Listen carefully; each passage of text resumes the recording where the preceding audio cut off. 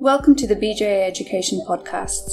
My name is Pooja Shah and I am joined today by Dr Giampaolo Martinelli, a consultant cardiothoracic anaesthetist and intensivist at St Bartholomew's Hospital, London. Dr Martinelli's main interest in medicine is point-of-care ultrasound and specifically lung ultrasound. Welcome, Dr Martinelli. Thank you, Pooja, for your kind invitation. Now, you've been very involved in lung ultrasound in the COVID patient, and as part of our Covid-19 series at the BJA Education, I think it's quite important to try and understand where lung ultrasound has come from, what part it plays in the management of these patients, and how we as clinicians can improve our use of it. To begin with, why do you think lung ultrasound has become such an important tool in the diagnosis of the COVID-19 lung? So, lung ultrasound has been now utilized more and more in intensive care to answer some of the questions that were normally answered by the chest X-ray. And as we know, the chest X-ray is not very sensitive to respond to some of the questions that we ask normally. So when we do point-of-care ultrasound, most of the time we have to answer a binary question and rule in or rule out. And with the normal kind of lung ultrasound world round, what we can answer is often I go to intensive care and they say, have I got pneumothorax? Yes or not. Have I got an interstitial disorder? Yes or not. Have I got a consolidation? Yes or not. Have I got pleural effusion? Yes or not. And then I can move forward, and then if I need to investigate further, I can ask further investigation, or I can deepen up or what I need to know. So for the COVID, basically it is the same thing. So people had started to see how it could be utilized, especially on the front line. In the A&E, people were going there with respiratory distress.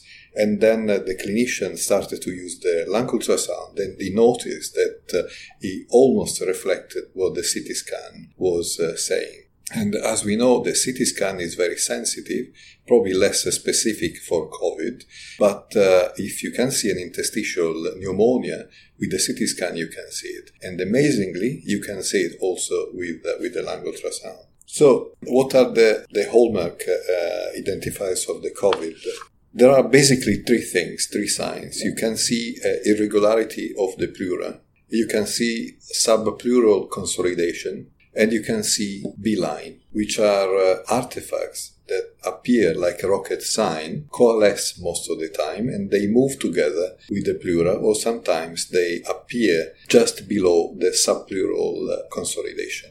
The COVID is very patchy, so you can see area of normal lung, and then you can see areas of terrible lung. And it can happen all over, although the pleura is very much involved.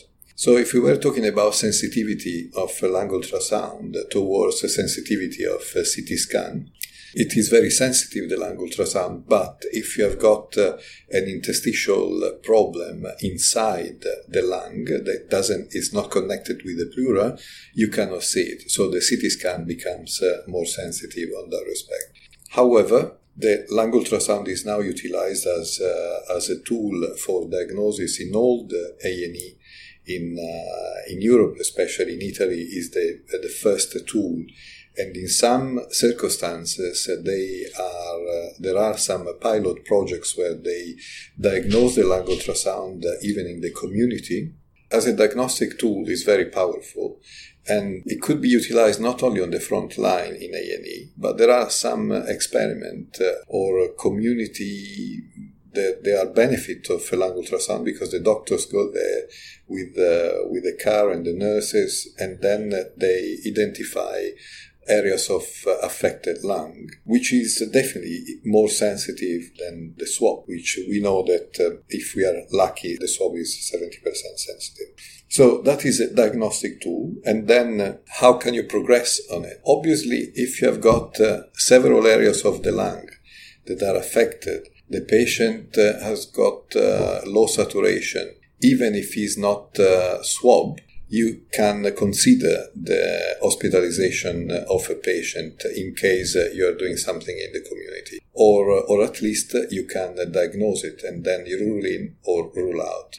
If you have got desaturation, it's very unlikely, or probably never happens, to see a normal lung. It is not true the contrary. So sometimes you can have a lesion on the lung, even if your saturation is normal. So that means you can have early phase of the disease that could be detected very early. Once you diagnose the pathology with the signs that we have said, so irregularity of the pleura, subpleural consolidation, and B-line, you can also decide how severe is that disease. So from what you're suggesting, in a resource-finite environment, this is actually quite an important tool because it means that we might be able to use this to go out and identify patients at risk rather than waiting for those patients to deteriorate to the point of needing intensive care. I believe so. If we had the manpower, it would be very good if we could go in the community and help the diagnosis of the patient. From a logistics point of view, can you discuss a bit more about which probe to use, what frequencies, and any sort of other basic advice that you'd be able to disseminate on this podcast? You can use any kind of machine, more sophisticated, less sophisticated, doesn't matter. The probe that I would suggest is the convex probe, because it has got a good penetration and a good possibility to see a bit further down on the pleura. So a good relationship between frequency and wavelength. If then you want to explore more specifically an area of the pleura, you can also use a linear probe that has got a high frequency. But my recommendation is to try to utilize the convex probe and then try to focus on the pleural line if you can and start to scan areas of the lung. So where to scan? For COVID specifically, we recommend to scan at least 6 areas of the lung. So anterior, lateral and posterior, and anterior upper and lower, lateral upper and lower, and the posterior upper and lower. That could be done in intensive care, also helped by somebody, because as we know, the patients are very difficult. We need to be fully equipped, and we need to make sure that we are fully protected when we do that. Why I say 6 areas? Because the COVID often appears in the posterior side of the lung. And because it is a patchy disease, if we monitor only 2 or 3 areas, we can miss it. However, my recommendation is do not reduce the areas where we investigate the COVID, because you can miss it, you can underestimate the severity of the disease. The reason why I say that is because if you look at the recommendation of the FUSIC, which is the recommendation from the Intensive Care Society, they say that you can scan 3 areas, which is the anterior, lateral, and posterior, but I don't think it is enough, because that kind of tool with only three areas investigated has been validated for different kind of pathology. For example, consolidation, pleural effusion, interstitial disorder that might be okay with only 3 areas scanned, but it's not enough for COVID. So when you do a normal lung, you put your probe longitudinally, let's say on the anterior side of the right lung.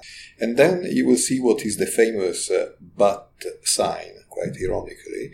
And you can see 2 ribs, and in between you see the pleura. And the pleura moves between the ribs. So if you've got a COVID in there, or if you start to have an initial COVID affecting also the pleura in that area, you can see that the pleura doesn't appear like a line, or at least the pleural line doesn't appear like a white line, but it appears like a white line with lots of irregularity, lots of little black dots there. And sometimes it could be even bigger than up to 1 centimeter or even more. And that means that there are lots of little subpleural consolidations where the inflammation is happening. So the more the disease progresses towards severity, the more you see this consolidation becoming bigger. And the other areas are affected in the same time. So some of the consolidation or the small irregularity could remain the same, or some others could evolve in the subpleural consolidation. Now, at the same time, because it is an interstitial disorder, one of the main features of the interstitial disorder, even in pulmonary edema of ARDS, is the presence of rocket sign artifacts. They are laser-like artifacts that they move together with the pleura. And thus is the result of the difference of density between two interfaces. And in COVID specifically, you can see scatter B lines, or you can see coalescent B line appearing in one of the territory that has been scanned. Obviously, from a podcast like this, it's going to be difficult to visualize exactly what you are saying. Is there any specific video or any specific resource that you think is important to learn about this? I know you've already mentioned FUSE. Yeah. So the Intensive Care Society has got documents where they can be accessed. Also, there is a nice article from Ashley Miller that was published in the British Journal of Anesthesia about lung ultrasound in general, if people are not familiar with the technique. But recently, I've been supporting with a group of people that I work with is a free website which is called www.openlus.com or www.openlus.com. And here you can see lots of videos about all the lung ultrasound. And then there is a part of it which is lung ultrasound in COVID, which explain really well and in a simple way what we are expecting or what we expect to see. Finally, a lot of our learning, I think, about lung ultrasound in COVID-19 has come from Italy and China, given their vast experience. How do you feel that we can use this information to enhance the care that we provide to our patients?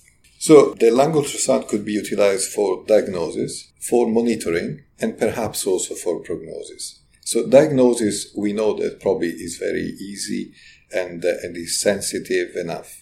Monitoring, what does it mean? So if you have got a patient in intensive care and you have got a COVID, you monitor how the COVID progresses. So you can see evolution of the disease in terms of perhaps the disease becomes more severe and other area of the lung become affected. Or you can see the other way around, the disease becomes less present. But also monitoring what you are doing with the patient. At the moment, we do organ support with ventilation. And as we know, we have to use a high PEEP sometimes or not a high PEEP. So you can see areas of the lung, for example, with consolidation or B-line, that they move away or expand while you are titrating the PEEP with your lung ultrasound. So this is a very important monitoring of the treatment.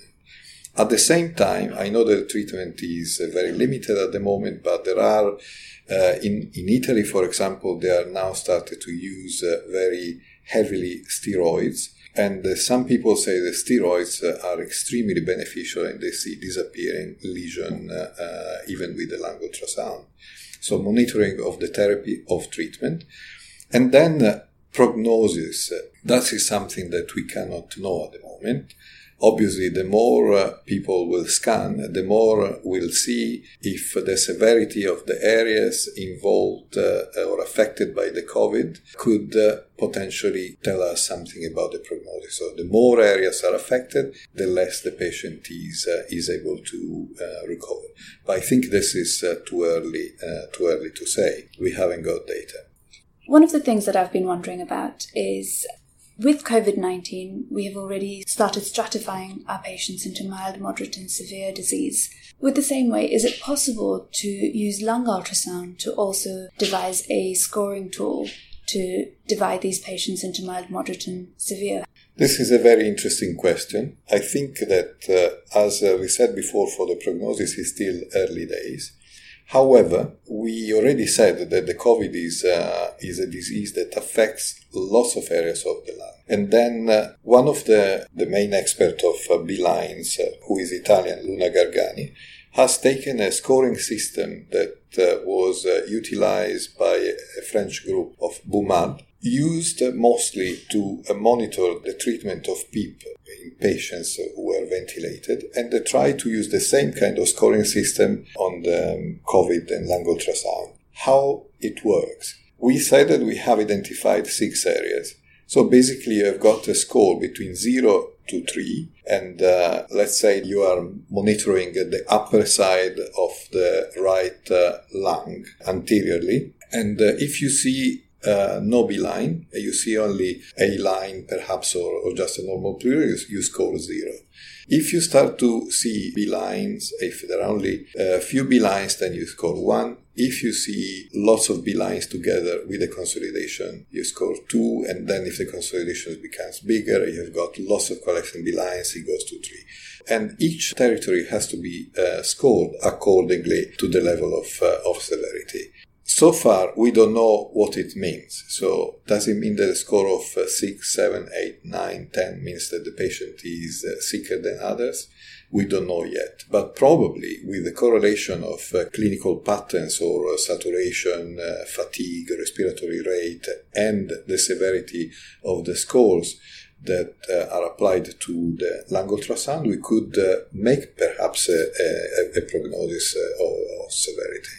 The scoring system is used for all the pathologies we had so far in some centers where they are advanced in terms of usage of lung ultrasound in patient weaning, for example, from the ventilator. And they use the score when they have to identify area of consolidation or area of interstitial disorder or area that have improved after the treatment that we do. So mostly on probably ARDS or severe sepsis or areas where the lung is heavily affected and they need to titrate the treatment according to what they see. So this is the aeration score that has been used in these centers. Another thing that probably that is slightly more complicated is monitoring of the diaphragm. Because the diaphragm could also be affected. There are some talk about the fact that even the neural system is affected by the COVID. And I had to say that all the COVID I've seen in pressure support, that have got an extremely high diaphragm. If that is related to the severity of the disease, of the fact that the patient is struggle to breathe, or if there is an intervention, or if the virus affect the neurology, I don't know. So probably the monitoring of the diaphragm could help us to identify patients that they are struggling to breathe when they are on CPAP, and probably monitoring also the function of the diaphragm when the patient is ventilated and see if the patient could be weaned from the ventilation or extubated. But this is slightly more complicated, especially because our population is obese, and it is more difficult to monitor the diaphragm on this specific patients. Anything else you'd like to say, Dr. Martinelli? Often when people approach a new technique, they feel intimidated or scared, and then they can't be bothered because they feel that it's too much, and even switching the machine on and off, it becomes a burden. My suggestion is do not feel intimidated. It's a technique that could be learned. It is a good opportunity to understand how also this technique could be then saved in our brain and used later on. I would just say use it. Find somebody that is an enthusiast and use it. Start to use it and do it. Obviously, in the COVID world, protect yourself, just to make sure that you have got the full protection. Do not shortcut. It is absolutely important to be fully protected and make sure to follow the instruction, even to clean the machine, to clean the probe, because it is a very contagious disease. And even if we don't see it, it is there. I think that's been very useful for me, if not everyone else listening, Dr. Martinelli. Thank you so much for your time and for imparting your knowledge. Thank you. And let's go and scan somebody now. Yes, let's.